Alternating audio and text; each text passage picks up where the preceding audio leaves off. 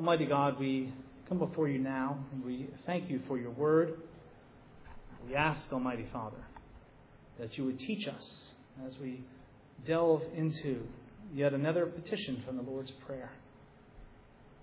Teach us to pray, O Lord, and teach us how to live our faith. In Christ's precious name, amen.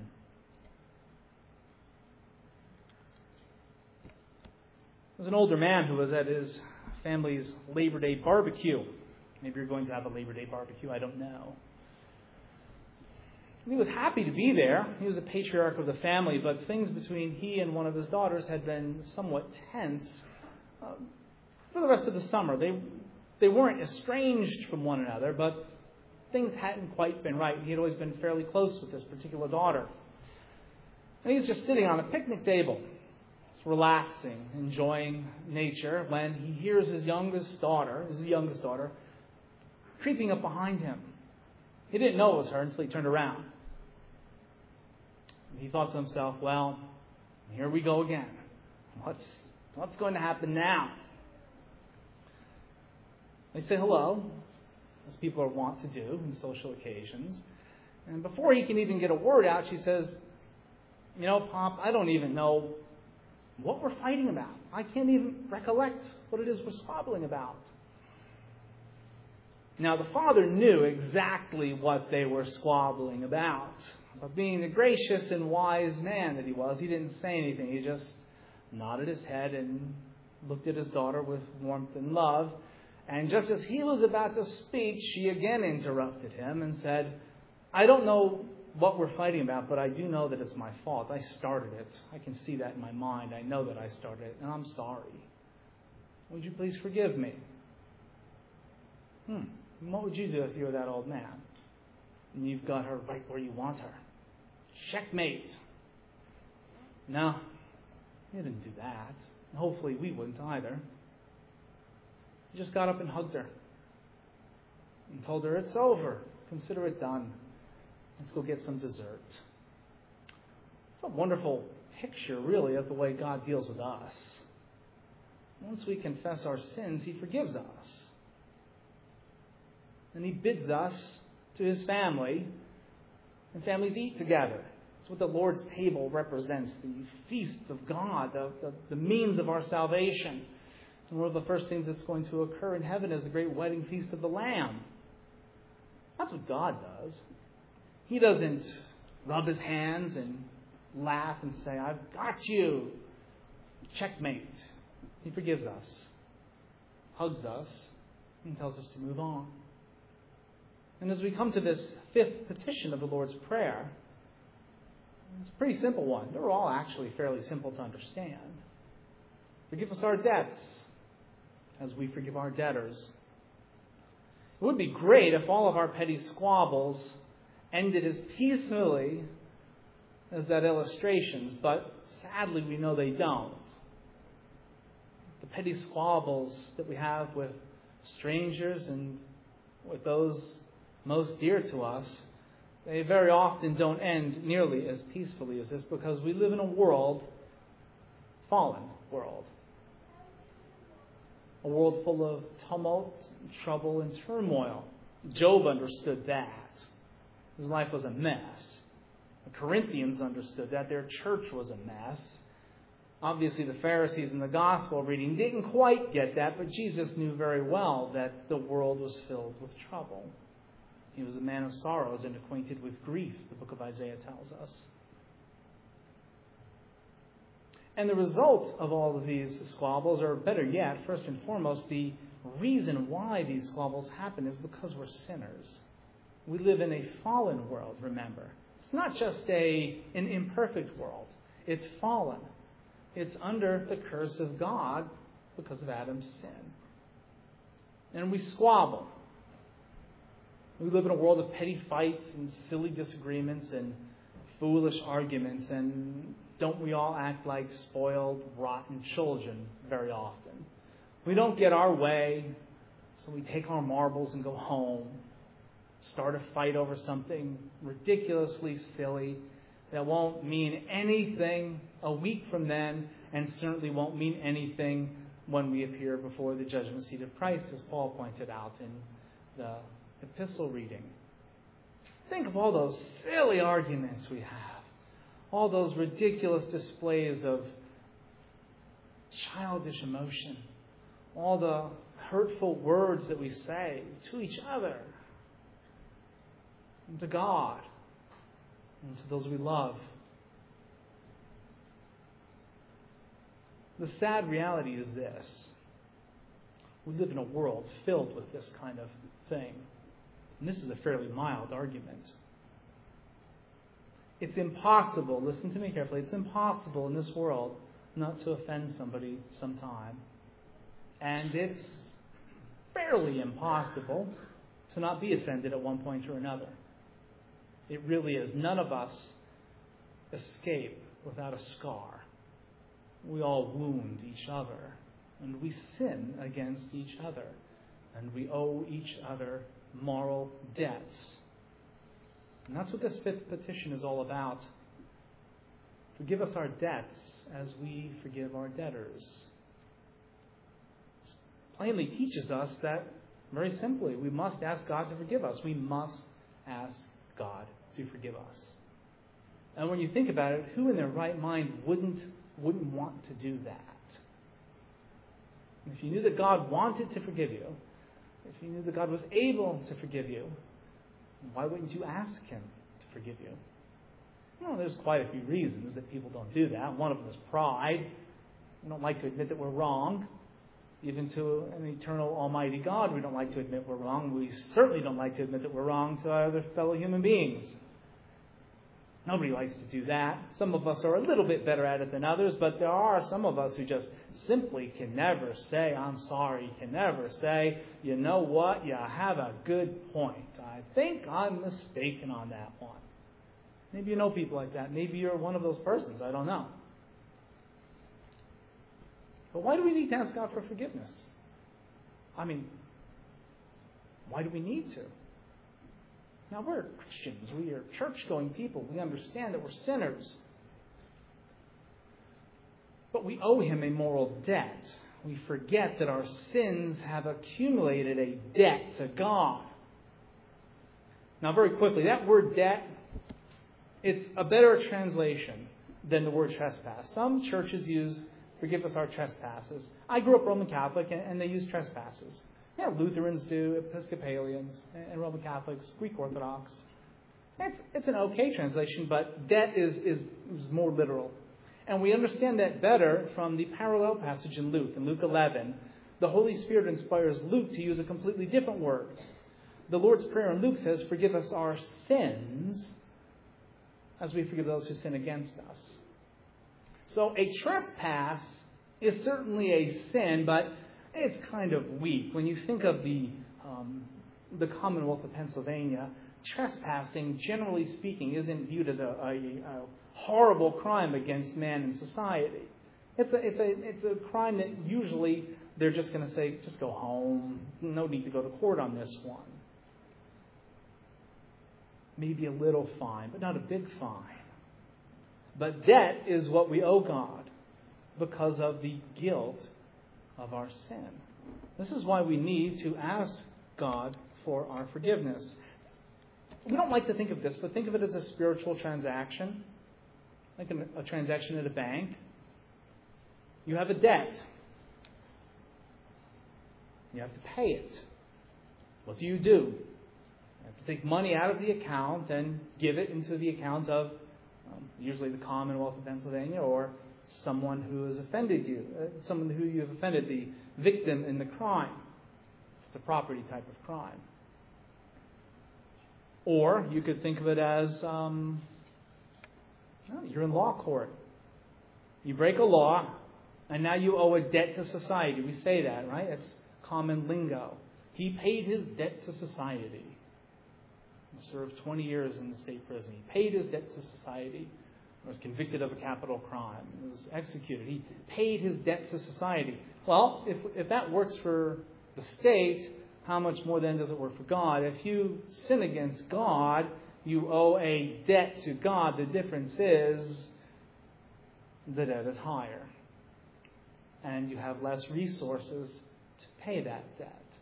And if you get fined $5,000 for some state crime, you may not have it right at your disposal, but the state will arrange a payment plan for you. They will arrange a payment plan for you. The debt that we have accumulated over our lives to God, we simply don't have the resources in our spiritual bank account to pay that off.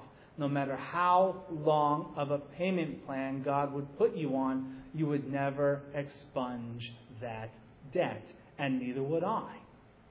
That's why it says, forgive us our debts as we forgive our debtors. What does the book of Romans tell us? Romans chapter 3. This is who we are. Let me just read this very quickly. A little description of humanity here.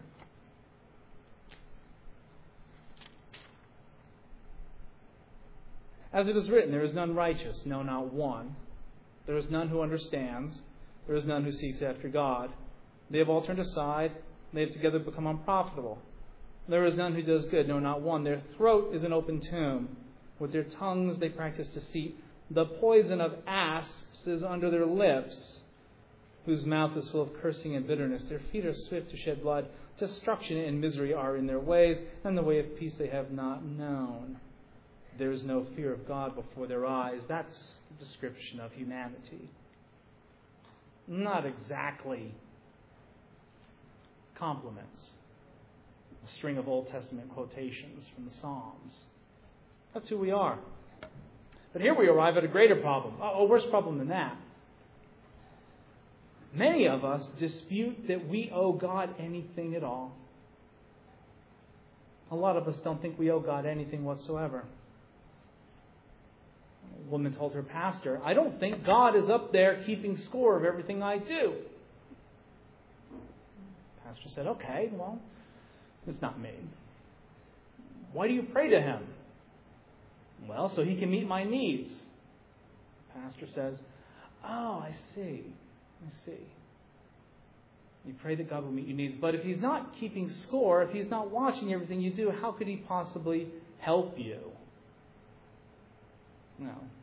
The woman had to remain silent at that point. You see, like many of us, she wanted to have her cake and eat it too. She didn't want God to keep a scorecard of her sins, but she was more than willing to go to Him as a cosmic ATM machine. A lot of us don't think we owe God anything. The fact is that this moral debt, whether we like it or not, has its roots in Adam's first sin. Adam was the federal head of all humanity. He sinned. He had one commandment, one negative commandment to obey in paradise. And he didn't do it. We bear that guilt. You may not like that. You may think that's somehow unjust. But that's reality, folks. We own that. He is the father of our flesh. He's the fountainhead, as it were, of all human race. We bear the stain and guilt of his original sin. But more than that, we owe God a debt because of our actual sins, our personal sins. In case you haven't looked in the mirror lately, we're doing pretty well on that score. You can just leave Adam out of it for a minute and just look at your own life. Leave Adam out of it for a minute and look at anyone's life and examine it in the light of God's law. You realize the two just don't match up. We all stumble in many ways, James says. And he says, if anyone is able not to sin, to stumble in word with their mouth, then that is a perfect person, able to bridle entire bodies. That famous chapter in James 3, when he likens the tongue to a fire that's been set on fire by hell. The tongue is an unruly thing. And not a vast, but a fairly decent amount of our sins originate right here in the front of our face. With what we say and what we fail to say. The hurtful things we say and the loving things we refrain from saying. We owe God. But the folks who don't think that they owe anything to God, where do they come up with that notion? They hate sin. They hate the idea of sin. They hate the idea of guilt. In case you haven't noticed, guilt is not a popular word in our culture. There's excuses for a person's behavior. No matter what the crime is, it's because this happened to them, or they didn't have this education, or they grew up in a disadvantaged neighborhood. And all those things are real. Don't get me wrong. Don't get me wrong. All those things are very real. And there are always explanations for someone's horrific behavior, but those explanations are not to be used as excuses. They cannot absolve you of guilt. Just because you grew up in a bad neighborhood does not give you the right to become a bank robber. There are plenty of people who grew up in horrible neighborhoods who didn't become bank robbers. And you know what? There's quite a few people who grew up with quite a bit of advantage in our society, and they've grown up to be louses. Explanations are never excuses. But the primary reason people have so light a view of sin and guilt is because they have a very misguided view of God. This is really the root of the issue. If we can get a good biblical understanding of who God is, then sin and guilt come quickly in bold relief. So I'd like to quickly examine just 3 of God's characteristics, His attributes, that will help us to understand particularly our sin and our guilt. First, God is holy. Do you understand that? He's holy.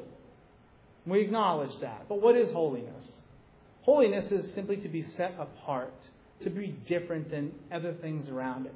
Think of the way we use it. He's a cut above the rest. The Hebrew word that holiness comes from means to cut. He's a cut above the rest. Or we think of cuts of meat. Right? Cold cuts aren't, generally speaking, the highest quality. I don't think when you buy roast beef at the deli that it's a New York strip steak cut up. I'm pretty sure it's not that. Because it would be a lot more expensive. A New York strip cut is the Rolls Royce of steak cuts. It's not exactly low in cholesterol, but it is extremely tasty. God is cut from a completely different cloth. He's holy. He is separate. He's morally perfect. And listen, we have to understand this. God is perfect because He cannot sin.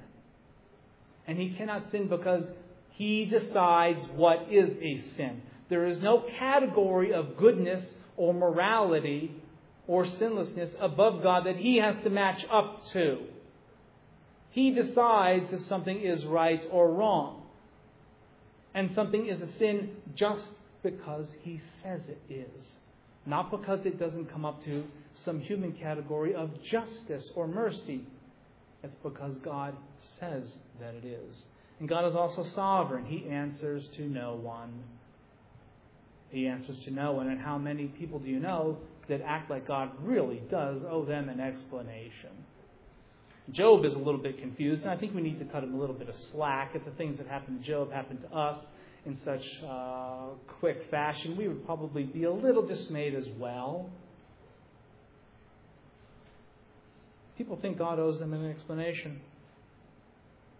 But God can do whatever He wants. Romans 9 makes that very clear, that He is sovereign above all. The book of Jeremiah tells us that God is a potter and we are the clay. He can do whatever He wants. And for those of us seated here today, He's been very kind to us, generally speaking, with the way He has fashioned the clay of our lives. Yes, we have difficulties in our life. Yes, we go through hard times. But you can always look around and find somebody whose pottery is decidedly more broken, decidedly more deformed, decidedly less desirable than the pottery of our lives. And God is not only sovereign, but He is a lawgiver. And because He's sovereign, He can give us His law. And the law of God isn't very popular today. Like that lady. She wanted God to give her things, to give her stuff. We want God to hear our complaints, but we don't want Him to tell us what to do. We don't want Him to tell us how to worship. We don't want Him to tell us how to work. We certainly don't want Him to tell us what to do with our money. Oh, I forgot, it's not our money. It's His money, and He loans it to us and wants us to steward it for the benefit of His kingdom. He gives us His law. The Ten Commandments proves this. Years ago, I read of a high-ranking member of another denomination who didn't really have a very high opinion of the Old Covenant, and he said this: the God of the Old Testament, frankly, is a dirty bully. Well, it's the same God. He's just changed the administration and the way He does things, but it's the same God. He hates sin just as much. And that high-ranking bishop, he had an incorrect view of God. But if we can get a hold of the fact that God is holy and that He is truly sovereign and that He has given us His law, then we won't have nearly as much a problem with the idea that He holds us guilty, that we owe Him a debt. You have to get a hold of those three things. Because you see, if God is the Trinity light, if He's light, if He's like music that you listen to in an elevator, light-hearted music, if that's what He's like, then sin's not that big of a deal. But if He's a thundering symphony, it just Wagner just comes right at you, well, then you better take a little bit more care as to how you comport yourself in front of Him. We need to examine the way we think about God. Because if we think wrongly about God, we will think wrongly about ourselves. And if we think wrongly about ourselves, our behavior will follow, and we will cause more and more problems for ourselves and for those around us. But how do we know that God hates sin? I mean, He's a good God. Why would He hate sin? Well, I think the cross proves that God hates sin. If God doesn't hate sin, then why on earth did Jesus die that way? Couldn't He have come up with a more soft way of forgiving us? Well, He didn't. He didn't. I don't have an answer for that one. He chose something that, frankly, in our human reasoning, doesn't make a lot of sense. You send your only begotten Son to be born of a virgin, born of a woman, born under the law, born under lousy circumstances, frankly. He keeps those 600 laws perfectly. Then He's crucified, executed for something that He didn't do. And that sacrifice is then given to His people's account. That's not really the way we, generally speaking, do things. The cross proves that God hates sin, because if God hates sin, then sin exists. And if sin exists, that means that a law has been broken. And you know who's broken the law? You've broken the law. I've broken the law. Your children have broken the law. Your parents have broken the law. The president has broken the law. Everybody on planet Earth has broken the law except Jesus Christ. There are no perfect human beings. There's only the perfect God-man. He is perfect in His righteousness. He is the one who obeyed every single moment of His life. Now think about how often we give in to temptation. We give in pretty quickly. We all have our little sin problems. We call it bad habits. We give in pretty quick. We do. Think of the pressure that Jesus was under from the day one, really. And then as He became a public minister, how tempting must it have been to really just lash into those Pharisees? They accused Him of being demon-possessed. Do you like to justify yourself when people accuse you of something? Usually we like to justify ourselves even if we know we've done something wrong. But if we've been accused of something we know we haven't even come close to doing, we are very quick to jump down someone's throat. And they are here saying, he's demon. He's in league with Beelzebub. Beelzebub means the Lord of the Flies. Flies are nasty critters. They'll eat anything. And Beelzebub is the Lord of the Flies, and they're saying that's who He's in league with.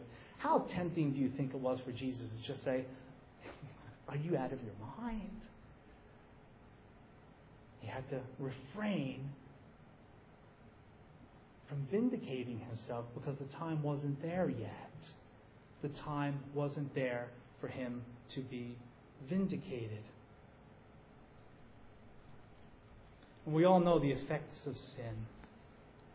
We all know the effects of sin.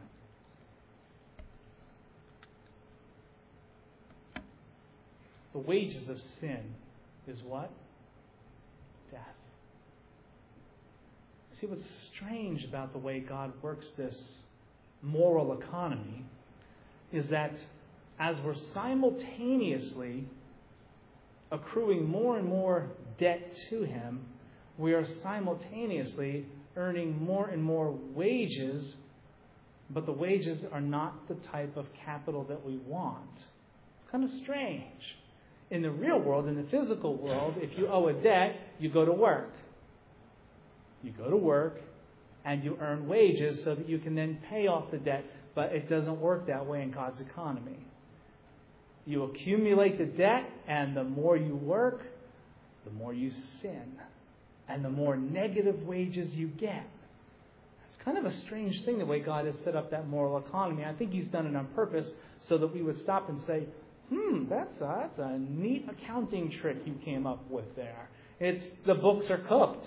There's no way that you can stop earning those wages. And the more wages you earn, the more debt you accumulate. It's divine cooking of the books. But we're responsible for those books. And next week we'll get into the glory of God being a forgiving God. But I need to challenge you with something. I need to ask you, have you asked God to forgive you? That's the basic thing that this petition is telling us to do. Have you trusted Christ and Christ alone to get you from this life to the next safely? Because you see, brothers and sisters, if you rely at all upon yourself, you will have nothing at that judgment seat but your own wages. You see, we earn those wages. Salvation is a free gift.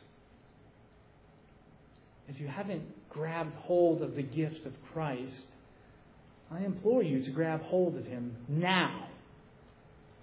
And if you already have, then praise hallelujah in your hearts. We're a fairly reserved congregation. We're not going to jump up and jump around. Maybe we should a little bit. But certainly when you go home and nobody's looking, you can scream at the top of your lungs, thank God that I'm saved. And don't ever stop thanking Him for the forgiveness that He's given to you because of what Christ accomplished on that cross. Ask God to forgive you, and He will forgive you. He will. Let's pray. Almighty God, we marvel at your grace. And we fully acknowledge that we are in need of that grace. And we thank you that you have forgiven your children of the debt that they owe you. In Christ's precious name, amen.